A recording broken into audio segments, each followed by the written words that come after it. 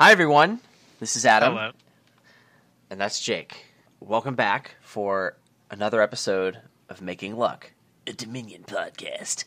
Do not adjust your set or your iDevice or whatever you're listening to this podcast on. Yeah, it's been over a year, and there's been no episodes, and now there's an episode, and I really hope there's going to be a lot more. So, what happened? Wandering Winder, in case you didn't hear, he decided to stop playing Dominion. Reasons for that are not entirely clear to me. I mean, we've talked about it. He has his reasons. I respect those reasons, and as a result, he didn't want to do the podcast anymore. And so the podcast didn't happen for a really long time. And then my IRL friend here, Jake, and I were talking. Yeah, Adam has actual friends.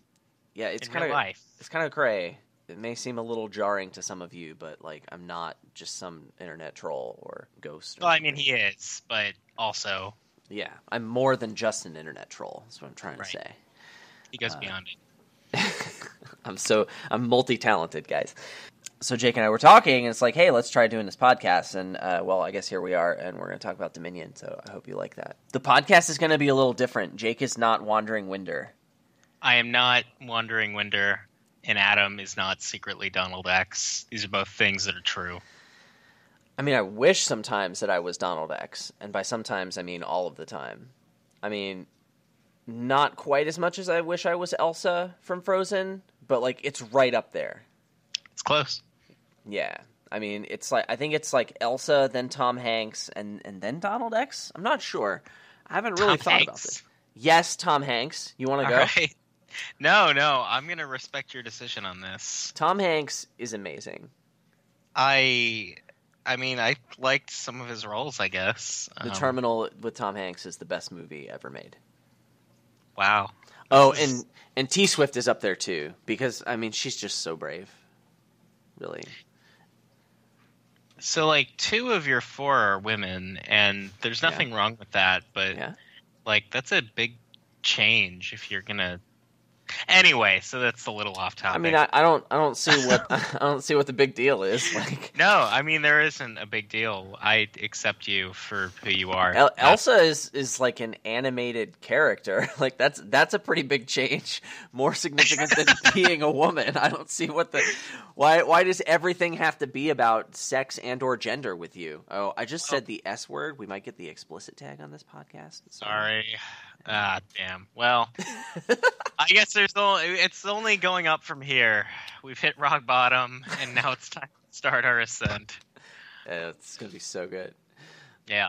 So anyway, the general format of this podcast is not going to change all that much. We're still going to be using the podcast sandwich methodology. So, at the beginning of every episode, we're going to talk about the kingdom that we addressed at the end of last episode, except for this episode, because I don't see much point in talking about a kingdom from a year and a half ago that Jake wasn't on the episode for, because I forgot about it. Sorry. So, we're just going to talk about, what we have been for now. And then at the end, that's the other piece of bread to our podcast sandwich. We'll introduce a new kingdom that we'll discuss, and then we'll gather feedback from you, the listeners, and we'll play a couple of games ourselves, and then we'll report on that at the beginning of the next episode. And on the different games I win of those that we play, Adam and I, we're going to talk about how I won specifically and which strategies I've employed to win and why they were so effective. Yeah, I feel like those are going to be worth talking about because that's pretty much never going to happen, right? I'll take that as a yes. So anyway, and then the middle, the meat portion of our podcast sandwich, which will sometimes be Virginia brand ham, but I don't know, we might mix it up a little bit. I'm sorry, Wandering Winder, it's not personal. It's just that I would feel, it just wouldn't feel right, having Virginia brand ham here without you. So is that your guys' thing? All right. It was his thing that I agreed with. It is a superior lunch meat. Is it? But yeah. I defer to your authority on this. Great. Argument from authority wins again. Really glad to hear that. So during the meat portion of our Dominion podcast, we'll have whatever the main topic is for our episode. and we'll deal with that, and we'll have lots of delicious podcast sandwiches. Do you have any words for our esteemed listeners, Jake? No, just that I look forward to talking about Dominion and Dominion strategy, and we look forward to talking about individual cards as well as concepts, and as well at how Rats is the most overpowered card, and most of the episodes are going to be centered around how these different cards interact with Rats, obviously, because that's just Dominion. Like, you're taking it out of context if you're not talking about Rats, but maybe we'll get outside of that as well. I mean, just for the edge casey stuff, right? Yeah. The edge cases were, yeah. Obviously, Bridge and Rats, like, it's hard to that's too. That's Bridge and Rats together is just ridiculous. Yeah, you get both of them, and you can trash Bridge to Rats. I mean, hello. Yes, and of course, at a certain point, you have trashed all the bridges to Rats. Yeah, because your deck is full of Rats, and yeah, it's great. It's probably the best thing possible. So anyway, one last thing I wanted to add before we get into the meat portion of our podcast sandwich is, the usual avenues for responding, giving feedback on the podcast are valid. This will be posted on YouTube, iTunes. However, there's going to be a forum for this podcast. It's on my blog. So if you just go to adamhorton.com, you can find my blog there. It's called Wake Up Meeples. You can go there. There's links to the forum, and there's areas in the forum where you can talk about published episodes. You can give us your ideas for topics that you think we should do episodes on, or partial episodes on if it's not that detailed. And you can interact with us, give us your thoughts about whatever kingdoms we discuss, or if you think we are amazing, you can go ahead and tell us that as well. Or if you think we're not amazing, I guess you could tell us that too. Sure, it's fine. Or if you just think I'm amazing, feel free to tell us that. Yeah. But, the other thing, of course, if you may come across us on other, forums as well, like the Dominion Online client or the Strategy Wiki, etc. Adam, it's going to be obvious when you see him. His name is Adam Horton everywhere. Mine is Screw You, YIOUX. So if you want to talk about, if you come across us in a game or online and you want to talk about anything related to the podcast there, give us ideas or feedback, feel free. And that's how you'll find us. Sweet. All right. So when I go to Jungle Gyms, Jake, and I go to their deli, which, by the way, after going to that deli, I hope I never have to go to another deli the rest of my life. They give you a little sample of the lunch meat that you're ordering, and it's delicious. And so after I've gone there and I get my lunch meat for the week and I bring it home, and then that first time that I'm ready to make a sandwich with that lunch meat comes my favorite part of enjoying whatever lunch meat I'm partaking in. In this particular case, we'll go with Virginia brand ham. Hebra. You know what the hardest... Okay, go ahead. I was just going to say my favorite part of that experience is just taking that container of lunch meat and opening it. Wow. That's deep. Yeah. And I guess that this is where we talk about openers, because you're opening a container of lunch meat. And as a quick aside, you know what the most challenging part of this podcast I feel is going to be? Is coming up with new and interesting ways to talk about lunch meat for your sandwich metaphor every single week. Challenge accepted. Man, I mean, I've seen you come into some really weird turns with this, so I look forward to that. But openers.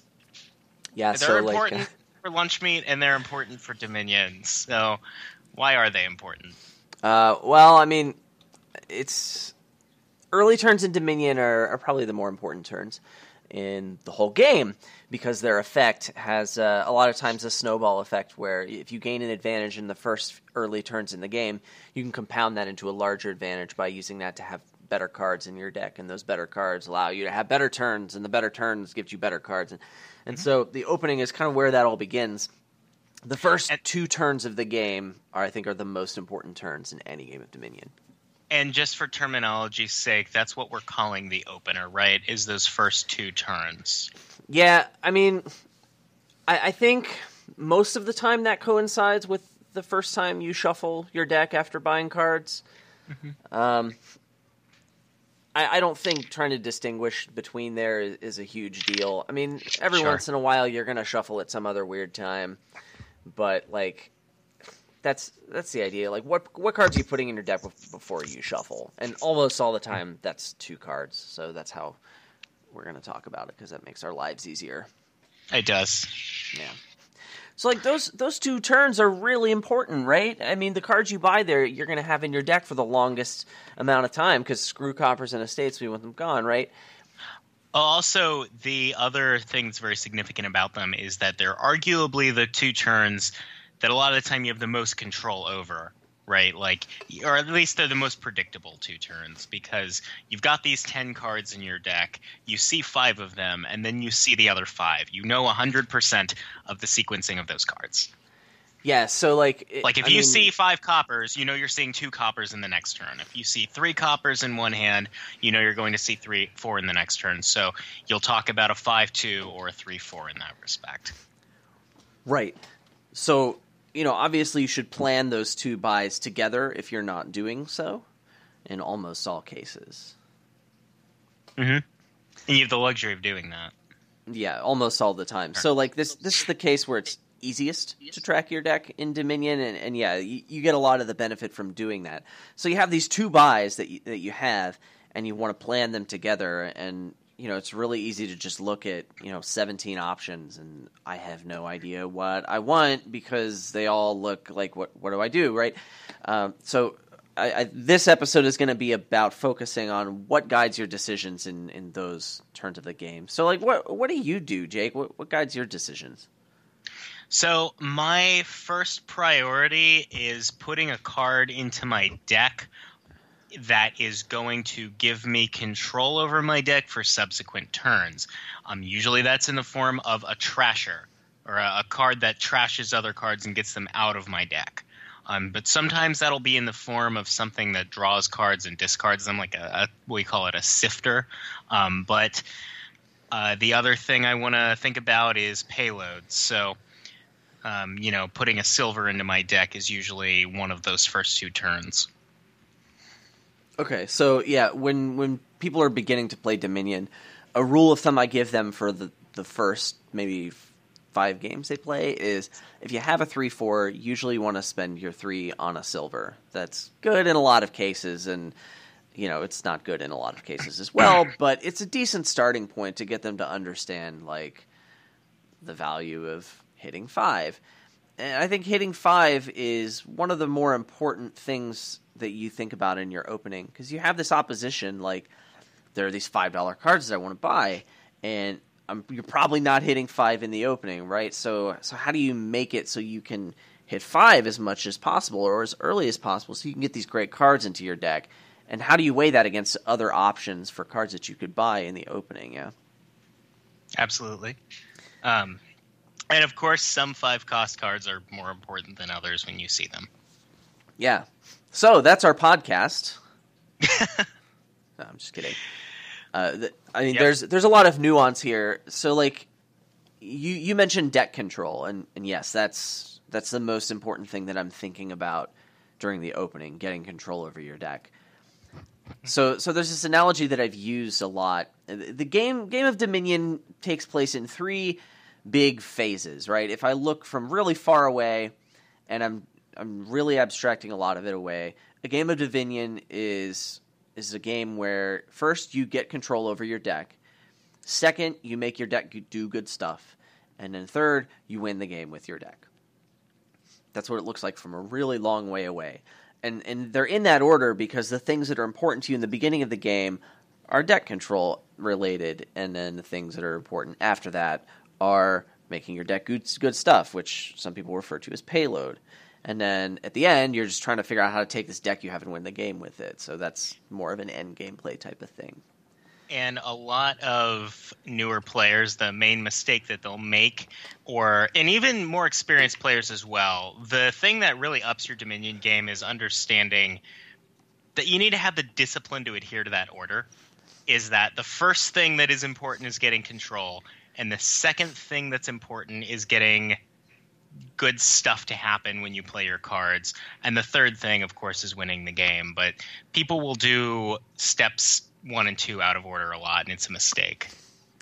Yeah, the biggest example is I open with a Trasher, and once my opponent sees, oh wow, that's doing good things for Adam, then they get a Trasher, and like, yeah, that's fine. It's going to help them, but it helps you a lot early. It helps you a lot more if you can do that earlier. And so the deck control part of things is something you do early because that's when it benefits you the most. And part of the reason that you want to think about trashing early benefiting you so much is that remember that before you shuffle your deck and see these cards that you've bought, you have to draw every card that's in your deck in most cases. So if you trash an estate, you kind of every shuffle get to draw the estate for free in a way. Right. Before you see the other cards that you bought. It's actually, I mean, you can view it as even better than that. Like, you never have to draw the estate. So, like, when you're counting on some card to make your turn better, you're never going to have that chance of it being that estate because that estate sucks and will ruin your day. You don't even have to worry about it. Like, trashing is better than drawing early on because of that, right?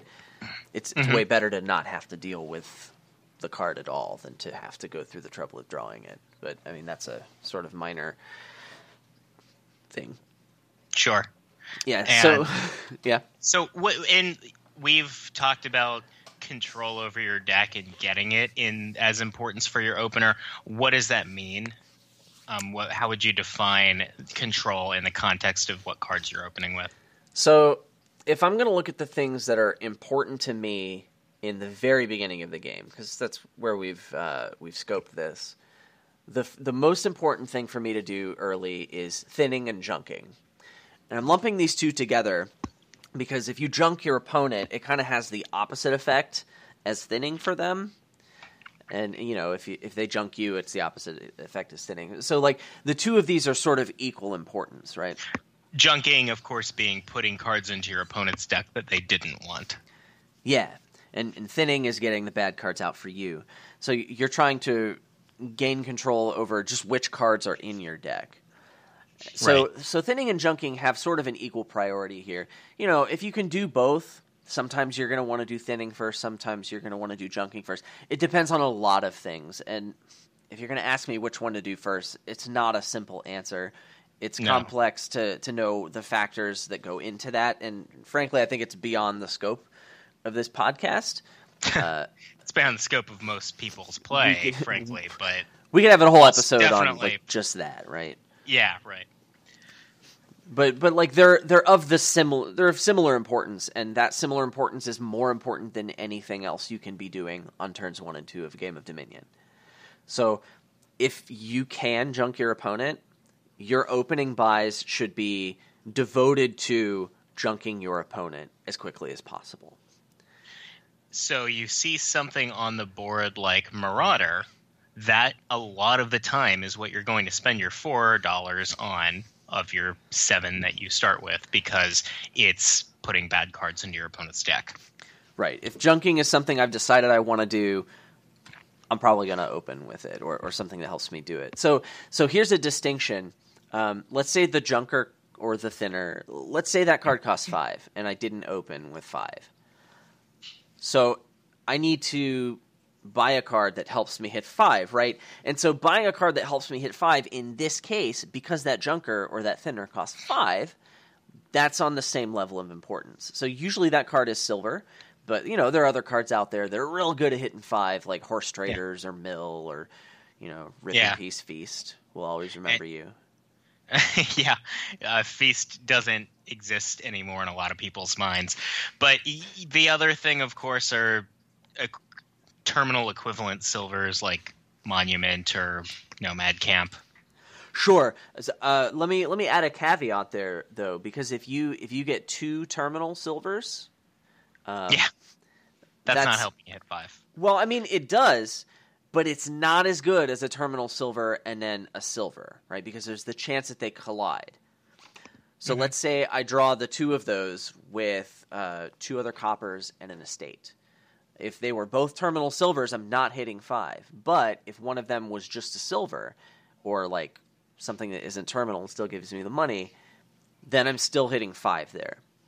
So since my objective was to hit 5 so I can thin or junk, you have to keep in mind your buys are going to be aimed to maximize your chances of hitting 5.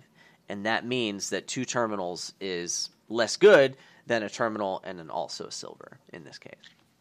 And the other thing to keep in mind that will help you understand why a lot of cards are usually not the best idea to open is the value is keeping in mind the value of hitting 5 and how good silver is at helping you do that.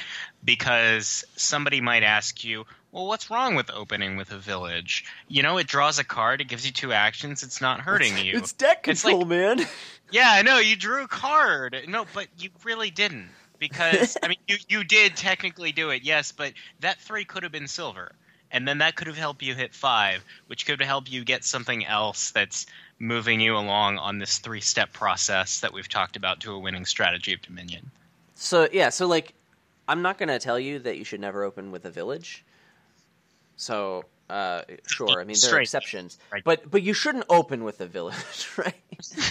and if someone wanted to open with a village, here's what I tell them. So, focus strategies in Dominion, they win more. Yeah. So you want to be very focused. You want to have a goal. And right now this discussion has gotten you to the goal of I want to thin my deck or I want to junk my opponent or I want to do both of them. And now I've decided I could just buy that card straight away or a lot of times I need to hit 5. So now my focus is still just as resolute, but now my focus is on hitting 5. Yeah, and that's not to say that we're only talking about Village here, too. There are a lot of cards that people don't understand are not the best opener because they're not silver. Anything that costs, 3 or 4 that isn't helping you to get that step 1 deck control under your belt could have just been a silver. Yeah, so, if you've decided your goal now is to hit 5, you have to maximize your chances of that with that same kind of focus. So getting 1 or 2 silvers in the opening, that's the most important thing. And so a lot of times it's easy enough to just think through okay, what if I draw this card? How am I going to hit 5 with it? And if the answer is I'm going to get really lucky and draw a bunch of other cards that help me hit 5 in spite of the fact that I drew this card, then maybe you should reconsider. Yeah. If you're ever thinking through any phase of your strategy and the phrase, okay, I need to get really lucky, and okay, you're on the wrong track. Definitely. Dominion has luck in it, but there are so many ways to get around luck. It's kind of why the name of that's kind of the name of this podcast. We went full circle. Making Luck, a Dominion podcast. All right. Hashtag full circle. Did we sneak some bread into the middle of this? It's okay. Some meat of okay. Yeah, I mean, I've had sandwiches before that have had a piece of bread in the middle. Or maybe some crispy onion straws to add a little bit of texture. Sure. They have breading on them. Yeah. Yeah, breading. Yeah. It's breading. That's what we're doing. It's breading. It's breading on the crispy onion straws in the middle of our Dominion podcast sandwich. Yes. Yeah. We should do so recipes. Anyways. Okay. Yeah. So that's actually not a bad idea. And I just a recipe at the end of each episode. Maybe I should do these podcasts while hungry. I just ate dinner before this podcast, so this wasn't planned very well. But tune in next time on Making Luck, a Dominion podcast. We'll be hungry for Dominion. Also food. So... Yeah, so right, so thinning and junking, that's the most important thing. And that's related to deck control. So there's another thing that I think is important enough that a lot of times you consider in any opening, and it's actually not deck control related, but it is the second thing in terms of what are your priorities early in the game. So let's say I have one of my buys committed to thinning and junking, and it's getting the job done. Or maybe you can't do that on this board. maybe it's not possible. So like I buy my chapel and I have a buy left over, or there's no thinning and junking on the board. What do I do with my opening? What's the next most important thing if I've already taken care of that first thing? And that's gainers. Yeah. Something that helps you gain more cards. So I'm looking at Workshop and all of its cousins, right? Right, Workshop. And any gainer that trashes something and then gains you something else is doing both of those drops, like Remake. Yeah, that's pretty hot. Like it's hot. Yeah, this Virginia brand ham is sizzling right now. We could put some melting cheese on it. It would go great with our onion straws. Are you sure you're not hungry, Adam? No. Okay. So gainers, I mean, the reason gainers are so good early is because it takes a little bit of time for them to pay for themselves in terms of the investment you put in them. It's like the first time you see that gainer, it's less good than the card you wanted to gain instead because it's not doing anything for that current hand. And then the next time you see it... Yeah. Well, I was just going to reiterate what you said. It's not as good to see a gainer the first time. You open with 2 coppers, 2 estates, and a Workshop. You spent 3 on the Workshop. That could have been a silver. You could have hit 4, and instead you hit 2. But then you play the Workshop to gain a silver, and that helps future hands. Sure. Yeah, and then like the second time you play it, it's still kind of okay. And it takes a few times for you to see that Workshop for it to really pay for itself. And so it stands to reason that if that card's going to be good, you want to get it as early as possible to get the maximum benefit out of it. So these gainers can really accelerate how fast you build your deck. And so they're pretty important. They're more important than anything else in the game other than thinning and junking. So in terms of the opening, these are the top 2 things that are important to me when I'm considering what are my goals. And, once I've decided what my goals are, I think about how I'm going to reach those goals and then craft my buys so that I can reach those goals. Yeah. And yes, and this is assuming, of course, that we have thinning and junking, which is the most important means of achieving deck control. But there's another kind of deck control, too, that is not thinning or junking. And it's a little more subtle and harder to see sometimes. But if you're drawing through a bunch of cards, even if you're discarding them after, if you're seeing a bunch of cards in your deck, you're still controlling the cards that are in your hand at any given time. Something that comes to mind is Dungeon. And a lot of the time, this isn't going to be optimal for an opener. But if you really need to get control of your deck, something that is drawing cards and discarding them for you is sometimes an acceptable replacement for thinning or junking. So yeah, I mean it can be a less good version of thinning in this case. I think it's kind of right. It is deck control. Control isn't about necessarily having the cards out of your deck. Although that's the best and most direct way to do it. It's about controlling the cards that you're drawing at any given time. That's true, and so it's kind of like a less good version, a great value brand, trademark, substitute for that.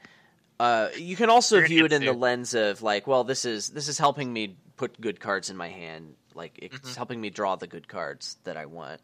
So, in my mind, draw is a step below gainers. Like that would be the next most important thing if I'm taking care of thinning, junking, and gaining already, or I can't do some of that and I have to skip it. Like, draw would be the next most important thing, but I think that is a tier below gainers.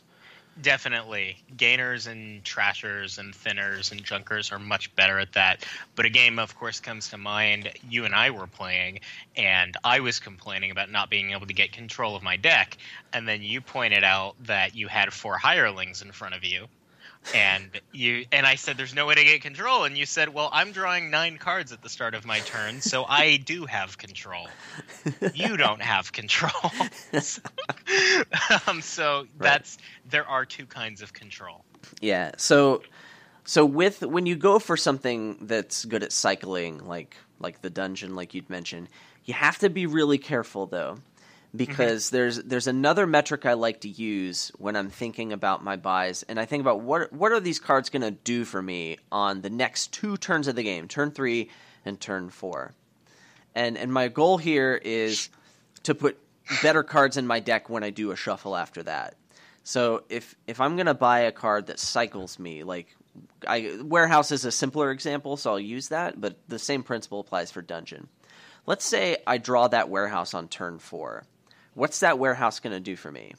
I'm going to play it, and I'm going to improve the quality of this hand, but I'm going to cause a shuffle on turn 4. And whatever card I buy with this great improved hand that the Warehouse gave me, I'm not going to shuffle in until later.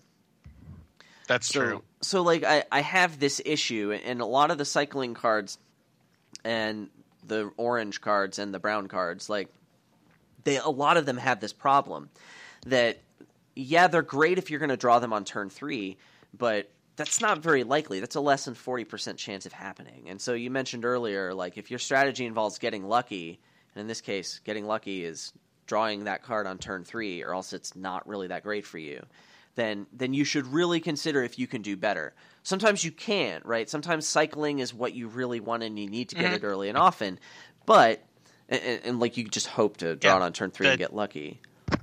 The turn 2 Ratcatcher is sometimes something you do in spite of yourself. That's right. So a lot of the times I find that opening with these cards isn't worth it, and the big exception to that is the ones that trash. Ratcatcher, Amulet, Transmogrify, and right. There may be a couple of others, but like thinning is just so important that if that's the best way to do it, go for it. But those aren't really good at the job because they're orange and tan, and they have that problem of they're really only good if you draw them on turn 3. Sometimes they're not even good then. Like Dungeon, if I draw that on turn 3, I'm still causing that shuffle on turn 4. Yeah. So like my amazing turn has to happen on turn 3, which requires even more luck. So you're taking that less than 40%, and you're making it even smaller. And if I'm gonna make luck a Dominion podcast, then I want my numbers to be higher than 55, and we're nowhere near there at this point. So that's my other metric. What are these cards doing for me on turn 3 and turn 4? I believe that actually hits. Oh, there's one more thing I wanted to mention. So when you're thinking about hitting 5. Remember how we saw junking as sort of like the counterpart to thinning because it had the opposite effect for your opponent. You want to think about cards that hit your opponent in that similar way when you're wanting to hit 5. So opening Militia and denying your opponent a $5 hand or cut purse or something like that. Because if your opponent is prioritizing hitting 5 as much as you are, it's going to be really hard for them to do that with a 3-card hand. Right. So, like, when I'm first player, I have a 10 out of 12 chance of drawing that attack and hitting them with that attack on a turn that's going to make them suffer. So, like, as first player, you really have to give strong consideration to that. If you decided hitting 5 is a goal, hurting your opponent from hitting 5 is on that same level of importance.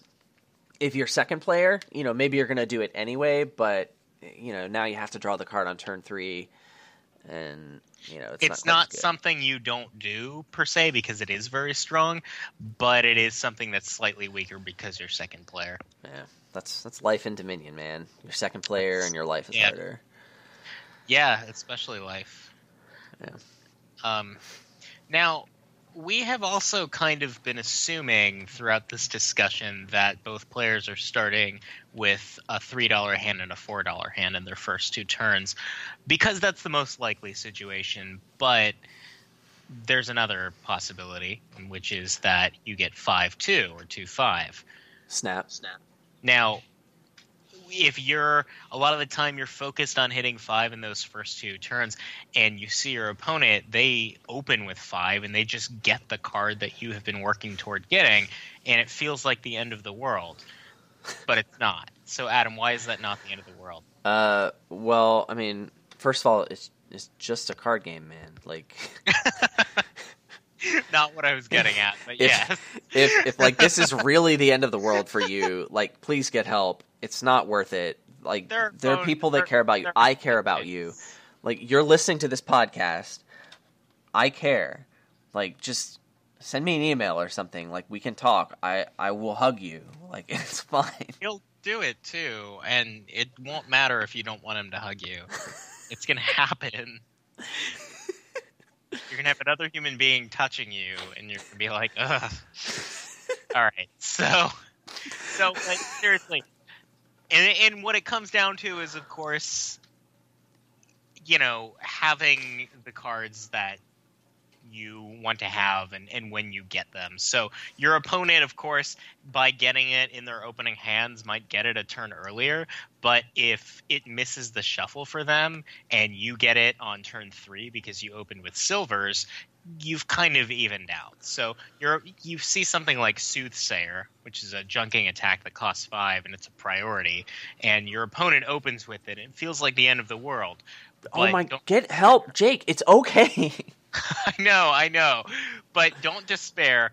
Buy the silver and, bite your lower lip and buy the silver, and then hope that you can get the Soothsayer turn 3. Your opponent maybe doesn't see it until turn 5, and then there's a possibility you get yours on turn 5, and then you're back in the game and you've evened out that way. I just want to clarify that Making Luck, the Dominion podcast, does not condone self-mutilation, so when you're biting your lower lip, please be gentle. Be okay? Kind of gentle. Yeah. The way I see it, like, it's the severity of the situation too. Of course. I mean, I guess if someone's going to shoot you if you don't win this game of Dominion, okay, that is beyond the scope of this podcast. So maybe a bit.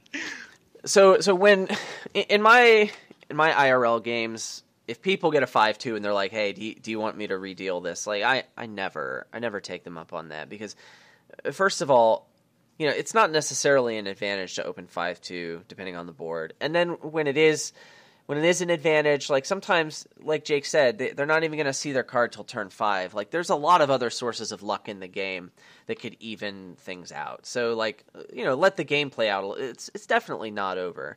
Bad draws can happen to anyone, and they could kind of cancel out the effect of the good draw that they had.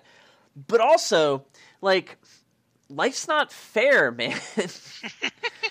and like, I'm kind of a Johnny, so if I see that I'm a Johnny is someone who likes to win in a spectacular way. He doesn't care as much about the quantity of his wins, but more about the quality of his wins. All right, fair. Have you heard of Timmy, Johnny, and Spike? No, what? Oh, there's a wonderful article. It's in the context of Magic the Gathering. Let's go on this tangent. So Spike is a guy who only cares about the number of games he wins. He doesn't care how he wins them. He'll play whatever deck he needs to that's, like, lame, as long as it's OP and lets him win games. And Johnny, he doesn't care. He's like the combo player. He just wants to win in a spectacular way. If he wins one game in 100 and it was the most epic win, he's ecstatic. And then Timmy, I forget what he does, but he's not Spike. So okay, it's a great article. I'd highly recommend it. But anyway, like, I like being able to say that, I had this disadvantage and I was able to persevere and come back. Because if I win, then I have this great feeling. But even if I lose, I can just blame the 5-2. and my ego is intact. It's even better if he didn't go first. Because if he loses and he didn't go first, believe me, it's because he didn't go first. That's right. I mean, I gotta tell you, like, you can't lose if you have a disadvantage to start off with. That's true. There's nowhere to go up. That's right. But yeah, and also just kind of, I mean, there are the boards. There's the odd board where somebody opens with a 5-2 and it actually just hamstrings you and you can't come back and you never had a shot. Those, I'd be lying to you if I said those never happened. But I'm looking at you, they are. Well, they are so much more rare than people give them credit for. A lot of the times, when you open with a 5-2 and you buy that mountebank, or you buy that chapel and whatever 5 you want, people will tilt. People will like lose focus on the game and just focus on how much they wish they had your opener, and then they'll start playing worse. And if you weren't going to win before, you definitely are now. Yeah, don't play worse. That's good for winning. Keep your head in the game, even if you don't get the opener you want. Yeah, man. I'm serious. Like, that's going to impact your win rate almost as much as better strategy. is, your mindset and keeping your head in the game. Yeah, Dominion is not a political game. You can play that mind game. Until you make it one. That's right. All right. Did you have anything else to say about our delicious, meaty portion of our podcast sandwich until we move on to the... Yes? Yes, there is one thing, and I have saved it toward the end because it's kind of an edge case, but it's a very significant one because it subverts a lot of what we've said before. Okay. We've talked about, and we've talked about the importance of the order of of your priorities in Dominion. You A, get control of your deck through thinning and junking, and then B, you put good stuff in your deck, and then C, you win the game. There's one card that you'll see that puts things in a different order. Oh, does it begin with the letter D? It does. And does it end with Onate? It ends with Onate, and that's Donate. Oh, so, nice. Adam, tell me about Donate. It's real good. It's real good. It's real good. It kind of changes things. It changes a lot of things. Yeah, like the way you build a deck with Donate is different. Yeah. Yeah. Go ahead. Read that text, man. Sure. Well, the whole game around Donate is going to be different. So Donate is an event, and I'll leave it to you to figure out exactly what an event is if you don't already know. But it's an event that costs 0 money, so you can buy it at any time, and you do take on 8 debt, but that's not really what's important. But what you do after you buy the Donate is you take your entire deck and your discard pile into your hand, no matter how many cards that is. You trash any number of them, and you shuffle your hand into your deck and draw 5 cards. So essentially, you pick up this whole deck that you have, whatever it is, and then you get rid of any cards you don't want from it. And then you put your deck back, and that's now what you have. So you do things in a different order because the debt control is something that you can acquire at any time without hitting a price point, and you can have as much of it as you want. So instead of putting good things in your deck second, you put good things in your deck first and as quickly as possible. Yeah. So you'll see people opening silver or workshop silver a lot of the time just to get that payload in there, understanding they can get the control later. Yeah, and like Donate openings are real complicated. Like that could be a whole episode by itself, is just talking about Donate, and it's there's a lot going on when Donate's around, so it's going to be very different, and that different thing starts like at the opening. So yeah, and like we said, it's an edge case, but it's a significant one, and you'll see it. Yeah. All right. Anything else before we go into this little example portion we got here? No, I think we've covered everything I can think of as far as broad opener concepts goes. Cool. So what we'll do is, since we've talked about a lot of theory here, what I thought we'd do is just look at some kingdoms and talk about what we would open and why on a particular board, so you can see what this looks like in practice. Yeah. So definitely. If you are a video listener, you're now going to be seeing some screenshots or maybe some video of just like loading up some random boards and talking through them. But we will be reading the cards out loud for our audio only listeners. So I'll do this one, and then we can switch these. So this kingdom consists of Menagerie, Procession, Salvager, Temple, Contraband, Crypt, Haunted Woods, Lost City, Tactician, Bank, and there's Pilgrimage and Windfall. I'll read that one more time. Menagerie, Procession, Salvager, Temple, Contraband, Crypt, Haunted Woods, Lost City, Tactician, Bank, and there is Pilgrimage and Windfall. Mm-hmm. So, what would you open here? I would be thinking about it for a minute between Salvager and Temple. I mean, my 3 would be a silver. Because I don't see any compelling reason not to buy a silver. But actually that's something I wanted to ask you your thoughts on.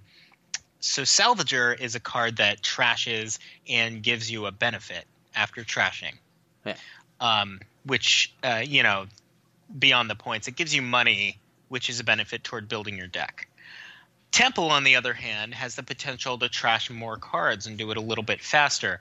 So I would lean toward opening Temple here, Temple Silver. What would you maybe open Salvager Silver? No, I wouldn't. And the reason for that is, like you said, in the beginning of the game, thinning lots of cards is usually better than thinning not a lot of cards, right? Right. The fact that Regardless of the other Salvager, benefits. yeah, the fact that Salvager can give you money that helps your current turn. I mean, really, the success of that turn is going to be amplified if you're able to trash more than one card on that turn. So that victory point token, I don't really care about that till the end of the game. Sure. But the fact that Temple can trash more than one card, I'm in, bro. So yeah, I'm definitely opening Temple, and like, I mean, what are my options for a 3? I'm not going to open Menagerie. I start the game with 7 coppers. That Menagerie does nothing for me on turn 3 or turn 4. So I'm going to open a silver because that's really the best of all the options. You're going to need some silver in this deck. You're going to need to draw a lot of cards with Haunted Woods and Lost City. Eventually, you'll probably pick up Salvager for plus buy, but I'm certainly not going to open with it. Okay. Sounds good to me. Yeah, I don't have much else to say about the opening. So I think we on both this one. agree that. Yeah, I think that we both agree that Temple Silver is the preferred opening. If somebody opened Salvager Silver, though, I wouldn't call them crazy. I would understand why they did what they did. Yeah, of course, like you, lean toward the Temple. Yeah. Yeah. What would you get on 5/2? Oh, on a 5/2.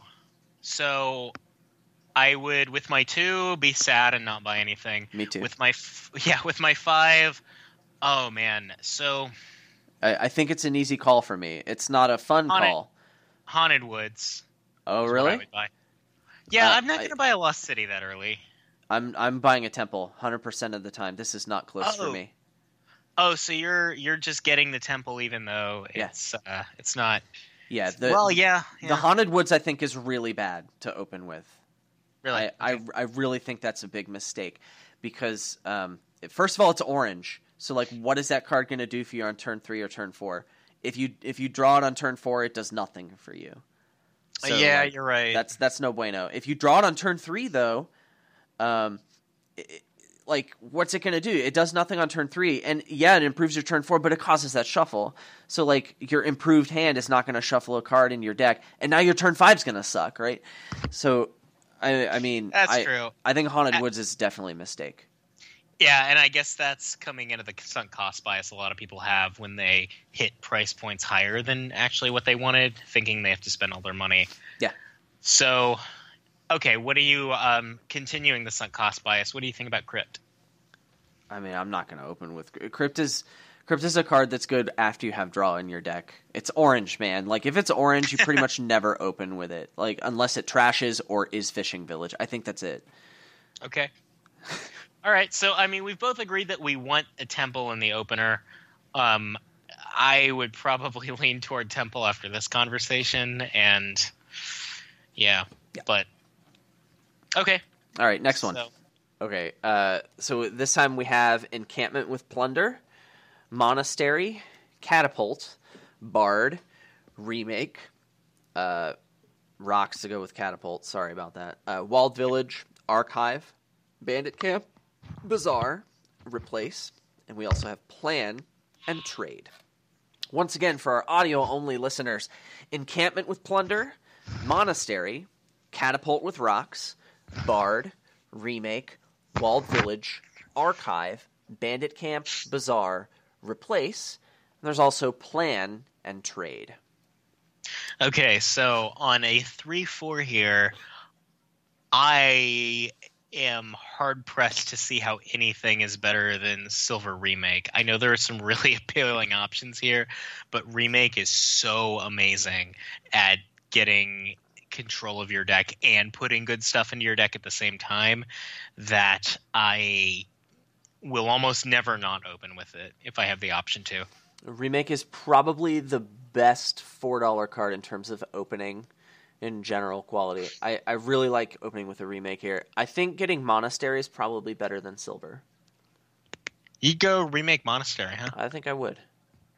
Well, okay, so Monastery does have it's not in action, so it's not going to collide with Remake and be a problem, but it's actually best when it collides with Remake. You can trash another card. Yeah. I don't know, though, because, like, Yeah, at a certain point, you don't need to trash anymore. Like, what's And, the like, silver doing for you on that hand? Well, the silver's at the very least buying me an encampment. Okay, I'd rather trash a card. I mean, that encampment's not going to stay in your deck. That encampment will draw the card that you otherwise would have trashed one time, and then it's gone. Yeah. I think Monastery is good. I like it a lot. Getting thin pretty fast is very good here. What's the payload of this deck? I guess the other idea is to open Plan Remake. If you have a 3/4, you could get a plan and put it on Remake and just trash that one card right away. That might also be pretty good. Yeah, and if you do that, are you buying another Remake to get Plan to go off again, and then trashing Remake with Remake to get fivers? Depends on my draw, but yeah, that's a possibility. I mean, Archive, by the way, is another really good card at getting the other kind of control we were talking about, because that's also taking cards from your deck off to the side and also acts as draw later on. So, I mean, it's the only way to increase your hand size here. Encampment with gold. Oh, I lied. Sorry. Never mind. That's OP. So, I mean, but as far as what do you think the overall payload of this deck is, I'm curious, what's that in your opinion? I know what I think it is. Replace, yeah? Yeah, you want to play as many replaces as possible. There's no plus buy here. The only way to get multiple provinces in a turn is to play replace, which also like is an attack. So like the whole deck is just revolving around playing replaces as much as possible. So there's another way to play it though, which is to get really thin and get golden encampments early and maybe have a replace or two, but have the plan being to win the encampment plunder pile, win that split very hard and play as many plunders as you can per turn and win on points that way. Do you think that has a good chance of keeping up with the replace strategy? I mean, encampment is really good for playing replaces, so I'm going to want that. Encampments go in the replace deck, right?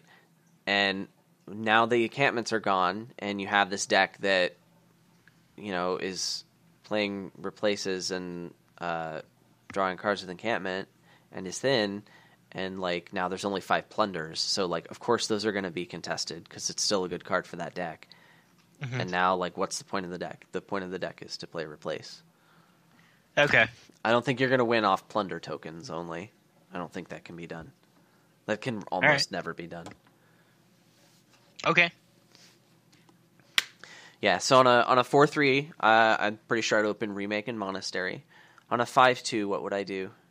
On my 2, I'm definitely getting a Monastery. On my 5, I'm getting a Remake, yeah. Yep. Yeah, I mean, I would think about Archive or Replace, but I'd probably lean toward the Remake as well. So simply because Remake is, again, one of the best cards to open with in Dominion. I think Replace is a decent card. Like, if Remake wasn't around, Replace would be an easy call. I really don't like opening with Archive, pretty much ever. Yeah. I mean, it's orange, right? Like, I know it's orange, but it's so good at getting control for, you know, it's a temporary control, but it's so good at... It's good for getting control in a deck that you don't plan to draw all of. And I want to draw my deck here.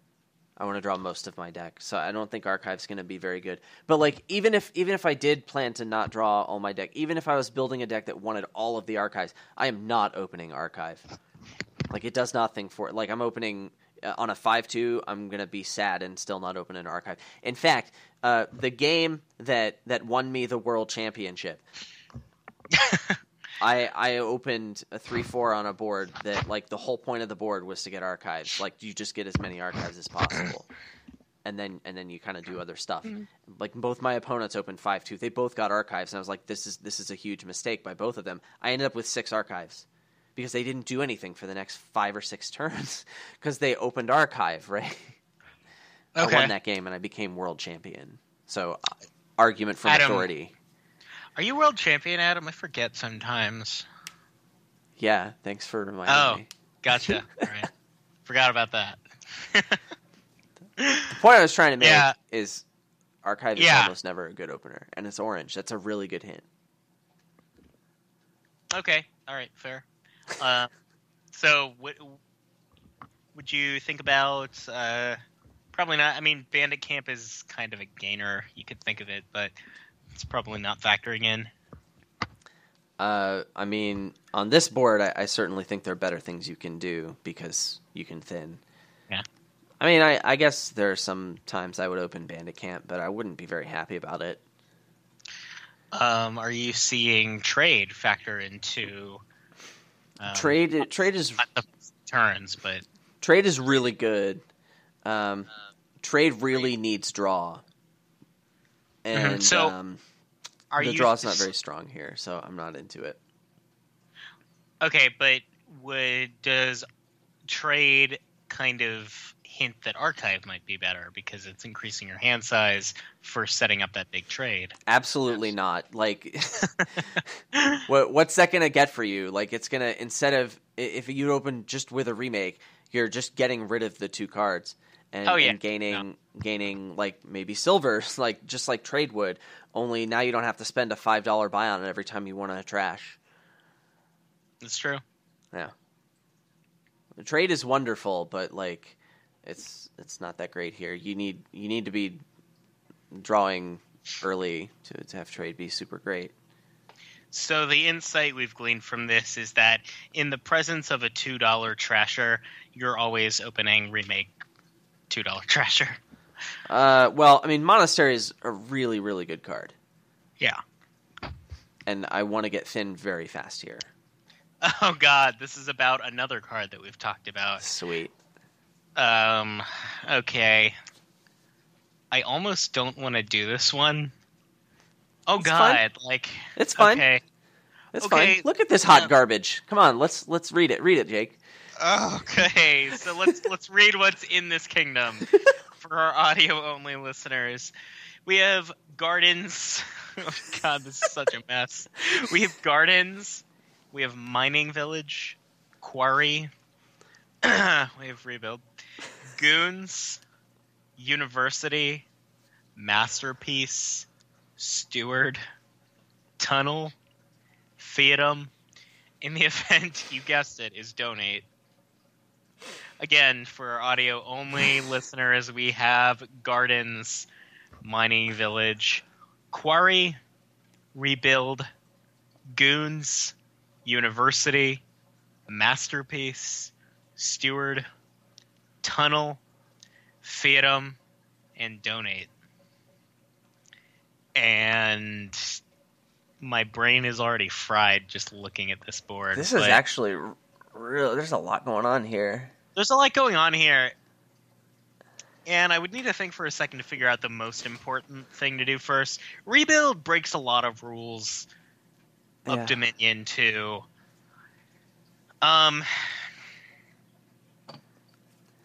Okay. So here's what I'm thinking. There's a lot of different stuff going on here. There's rebuild, and it's hard to ignore rebuild. Rebuild has tunnel as support. So like you can play rebuild tunnel. The problem is goons kind of craps all over that deck because the golds just aren't really good if you're getting hit by goons every turn. So now you're basically playing speed rebuild against a goons deck, and the goons deck has some pretty strong support here and can get a lot of points pretty quickly. So I don't really think playing rebuild is good here. I don't know though, but rebuild tunnel with a donate has the potential to build a deck that gets a province and mills a province every turn lightning quick. It doesn't get the province every turn when it gets hit by goons. I don't know. I mean, you could gold flood and still not like. I mean, the best you're hoping is to buy a province per turn. I don't think it's feasible. Like you can get a goons attack that's reliable every turn too. How are you doing that? You donate when you have a goons in your deck. Okay, yeah. I forgot. Yeah, you can't forget about donate, I guess. Yeah. Yeah. So I don't think playing rebuild here is good. So now there's Masterpiece Fatum, and then there's this Goons deck. But the problem is, Masterpiece Fatum is very good when there is some good draw here, and the draw is pretty weak. It's only Steward, and also Goons craps all over that deck. So what are you opening? Well, it depends on what my objectives are, and that requires me to know what deck I'm building. If I was going to play Rebuild or Masterpiece Fatum, trashing is not a priority, but then there's also Donate, which is pretty ridiculous. But with Donate around, I want to open the payload cards I want to put in my deck. So I need to know what my payload is. If I've decided I'm playing the Goons deck, that means that I need lots of mining villages and stewards. So do I want to go for University? And then just get a University and then Donate ASAP? So I could open Potion Steward. Okay, so the Goons deck that you're talking about is based on playing multiple Goons every turn, but you could make an argument, I think, for a deck that's basically big money and playing Goons as many times as you can get away with. And in that case, you ignore draw, which means you ignore Steward to free up terminal space for Goons.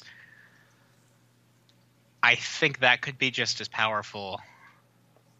So that deck likes tunnels, Probably, and it likes gardens. That deck might even grab a quarry early to get to Goons as quickly as possible, and then, with the intention of donating it away. That deck does not contest mining villages and stewards. It doesn't. I don't know that deck needs to, though. Because, I think it does. I think that building the big money Goons deck with Donate might be fast enough to get to the point where you're getting a province every turn and playing a Goons most turns that you could outpace your opponent's score by ignoring draw. I think the Goons deck with draw is better. It's Goons, man. I think. I know it's Goons, but you want to. Okay, Goons is factoring in regardless. We're playing Goons. Yeah. It's how many Goons are you shooting to play for? The more I think about it, the more I think the answer to this is get a University in the deck as quickly as possible, then Donate. So I'm going to open Potion Steward. If I don't see my potion, I'll pick up a quarry or something, but I'll get the University and I'll Donate as soon as possible after that. I'll work up to Goons quickly if I see my opponents going for a rush strategy, Rebuild, where I need to play Goons as soon as possible. But yeah, I'm going to open Potion Steward here. I'm not positive this is best. I would open, I might open Silver Quarry and get the Goons as quickly as possible. And maybe get a second Goons and possibly a mining village before I Donate, because there will be a couple of turns where I play 2 Goons in the big money Goons deck that I'm talking about building. But the mining village is really only to play 2 Goons a couple of times throughout the game. And then from then on, I'm just going for money density and playing a Goons as many times as I can. And playing, big money. Okay. Well, maybe after this podcast, we can play a game of this, see what happens. Yeah, see how it goes. Okay. All right, go ahead and read this one. Okay, so in this kingdom, we have Fatum, Sauna, and that's a split pile with Avanto, Pillage, Replace, Sentry, Herbalist, Masterpiece, Trade Route, Workshop, Cemetery, Lost Arts is an event, and as a landmark, we have Aqueduct. Also, instead of a copper, you start with the Heirloom Haunted Mirror. So to repeat for our audio-only listeners, the cards in this kingdom are Fatum, Sauna Avanto, Pillage, Replace, Sentry, Herbalist, Masterpiece, Trade Route, Workshop, Cemetery. The event that you can buy is Lost Arts, and the landmark is Aqueduct. Also, instead of one of your coppers, you have the heirloom called Haunted Mirror.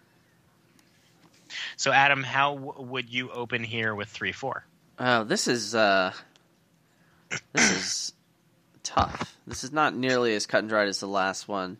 No, it is kind of. I'm not even sure of the deck that I want to be building here, to be honest. Like, yeah, you can build a higher payload deck using Sana and Avanto, and then you can just, like, play some treasures and some plus buy cards that are kind of bad and maybe put replace in there.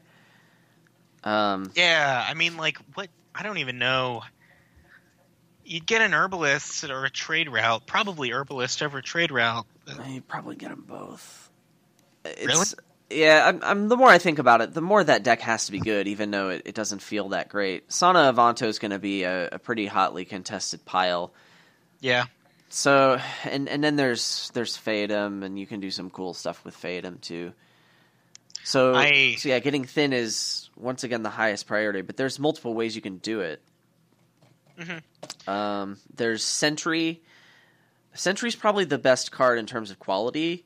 If your goal is to get thin, on a 5/2, I'm going to be happy and I'm going to open Sentry and probably not get an Herbalist that early. I don't know. It would be tough.